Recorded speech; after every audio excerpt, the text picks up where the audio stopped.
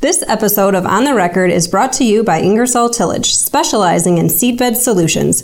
Whatever seedbed challenges you have, Ingersoll can give you the right tools to get the job done.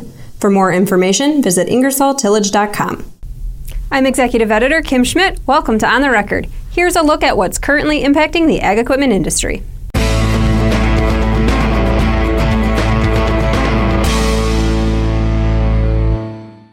The descheduling of hemp from the Controlled Substances Act has set off a flurry of activity in agriculture that's reminiscent of that when the Renewable Fuel Standards was passed by Congress, which set mandatory levels of biofuels that were to be used in automobile and diesel engine fuels.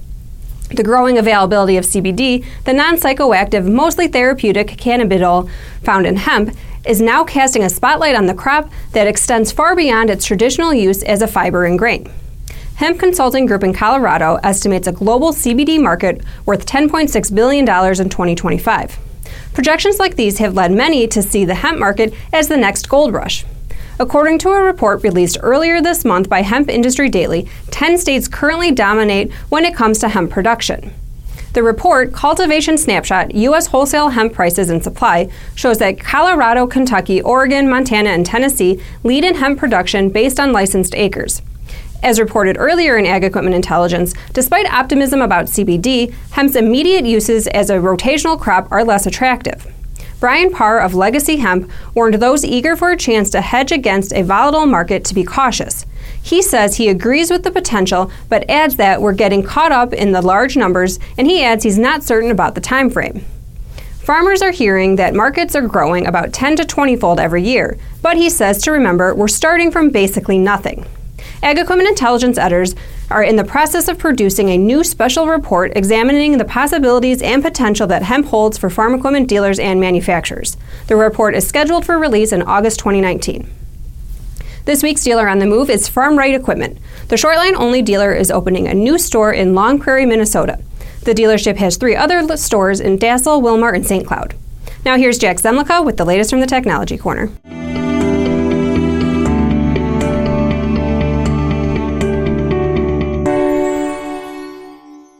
Thanks, Kim. Even in a challenging ag economy, dealerships are looking for opportunities which can strengthen the business for the future. Acquisitions and consolidation have long been a part of the farm equipment industry, but collaborations and partnerships, especially on the precision farming side, could be key in further developing this side of the business for dealers. Jim Henderson, executive partner with the Exemplary Group, a business consulting firm, says that ag startups, particularly on the software side, could offer some lucrative opportunities for dealers. I had a chance to catch up with Henderson last week in Illinois during a dealer peer group meeting to get insight on why getting in on the ground floor with ag tech startups could evolve dealers' precision business. The challenge for a dealer is there's both opportunity and risk. The risk is that a lot of these products have not figured out product market fit, and that's the biggest risk with a startup. If you're out there and the product market fit is not proven, then you risk wasting a lot of time and money. If there's enough of a track record that it's proven and then you can hop in, it's kind of like you want to be early but not too early, assuming you're just selling it.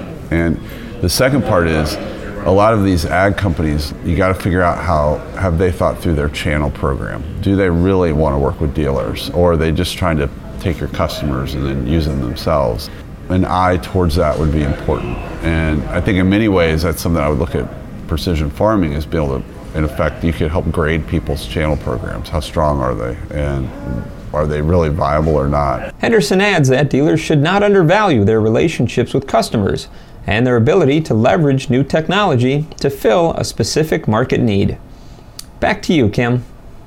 Thanks, Jack. Earlier this month, the Association of Equipment Manufacturers released its North American tractor and combine sales for June, completing a picture of how the first 6 months of 2019 compared to previous years. Overall, the first half of 2019 has shown increases over the first half of 2018 in all categories except 40 to 100 horsepower tractors, which remains down just 1.4%. Over 100 horsepower tractors remain up 2% year to date, in addition to four-wheel drive tractors being up 15% year to date. June was the weakest month of 2019 so far, with all U.S. tractor and combine sales categories declining below June 2018 numbers, but remaining above the 5-year average. Notable declines in June included over 100 horsepower tractor sales down 7%, four-wheel drive tractor sales down 16%, and combine sales down 23%. We spoke with Kurt Blades, Senior Vice President of Agricultural Services at AEM, on the deciding factors behind the rises and falls seen so far in 2019. Blades says 2019 had a strong start, particularly in the categories of under 40 horsepower tractors, four-wheel drive tractors, and combine sales. Blades says despite weak sales in June, the early strength of the year has kept the total sales for 2019 positive year to date. Blades also notes that declines in June were likely due to chaotic weather patterns in the Midwest, forcing a late planting season, coupled with international trade disputes.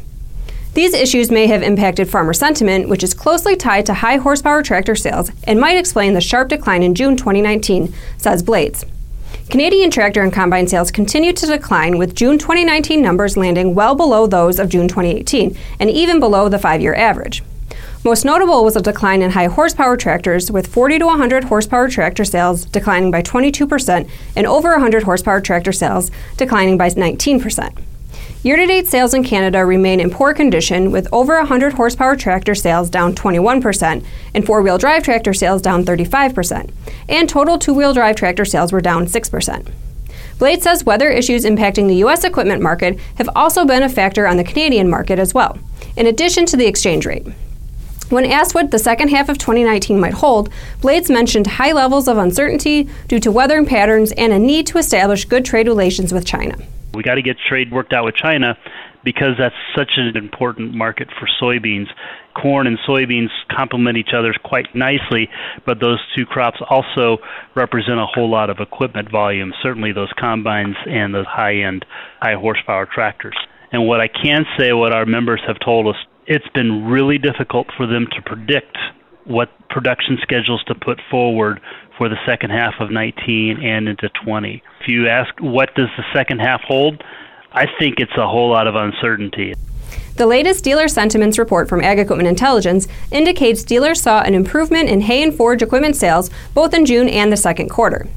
Forage harvesters saw the most notable improvement in June compared to May, and hay tools were called out by dealers as being particularly strong.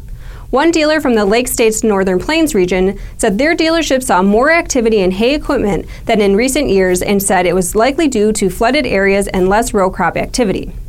We are at the Farm Technology Days show in Jefferson, Wisconsin this week and spoke with some hay tool manufacturers to get their take on how business has been. Manufacturers confirmed what dealers said, that the wet spring is having a positive effect on hay tool sales. Greg Harthorn, president of H&S Manufacturing, says sales have picked up on rakes, line wrappers, and bale processors. He adds there's been a premium lately on hay and forage crops and believes the weather is having a positive effect on the price. At AGCO, Arnold Adams says hay tool sales have been on the rise, and the company sold more square balers in July than they had in the previous 2 years. The volume of non-real estate farm lending grew at a moderate pace due to new loans in excess of $1 million, according to the Kansas City Federal Bank's Ag Finance Data Book report in July. Overall, the volume of non-real estate lending increased by 11% versus the second quarter of 2018. This is the fastest pace of growth in the second quarter since 2011. Operating loans continue to comprise the majority of non-real estate farm lending and increased more than 16%. The second quarter also marked the 9th straight quarter of year-over-year increases in total non-real estate loan volumes, and during these 9 quarters, the annual pace of growth has averaged 14%. Loans for machinery and equipment so far in 2019 were essentially flat compared to the average of 2015 to 2018. The most notable trend from the second quarter report was the volume of non-real estate farm loans exceeding $1 million, which was higher than previous years and contributed significantly to the average size of loans. According to survey data, the volume of new non-real estate loans at commercial banks totaled more than $800 million in the second quarter. Large loans also contributed significantly to increased agricultural lending activity at commercial banks in the second half of 2018. The share of non-performing agricultural loans has continued to trend upward. Bankers also reported additional declines in farm loan repayment rates, a potential leading indicator of past due loans. However, the overall increase in financial stress in agricultural lending has remained relatively modest, and stability in the value of farm real estate has remained an ongoing source of support. And now from the Implement and Tractor Archives. According to the book The John Deere Century by Randy Leffingwell, after Deere's annual meeting on April 30th, 1940, Theophilus Brown, who led Deere's Plowworks experimental department, wrote, "Ford competition is beginning to worry us, the hydraulic control particularly. I have to patent applications pretty well advanced with claims allowed which should be a better way of doing what Ford tries to do." When he visited Waterloo to discuss his new PowerLift concept, he saw Deere's new RX tractor, one to replace the Model A as soon as July 1941. Brown saw his next assignment. He noted in his diary, "We will want to work on implements to be controlled hydraulically for depth. Need a device so tool will return to the same depth when lowered." As always, we welcome your feedback. You can send comments and story suggestions to kschmidt@lestermedia.com. Until next time, thanks for joining us.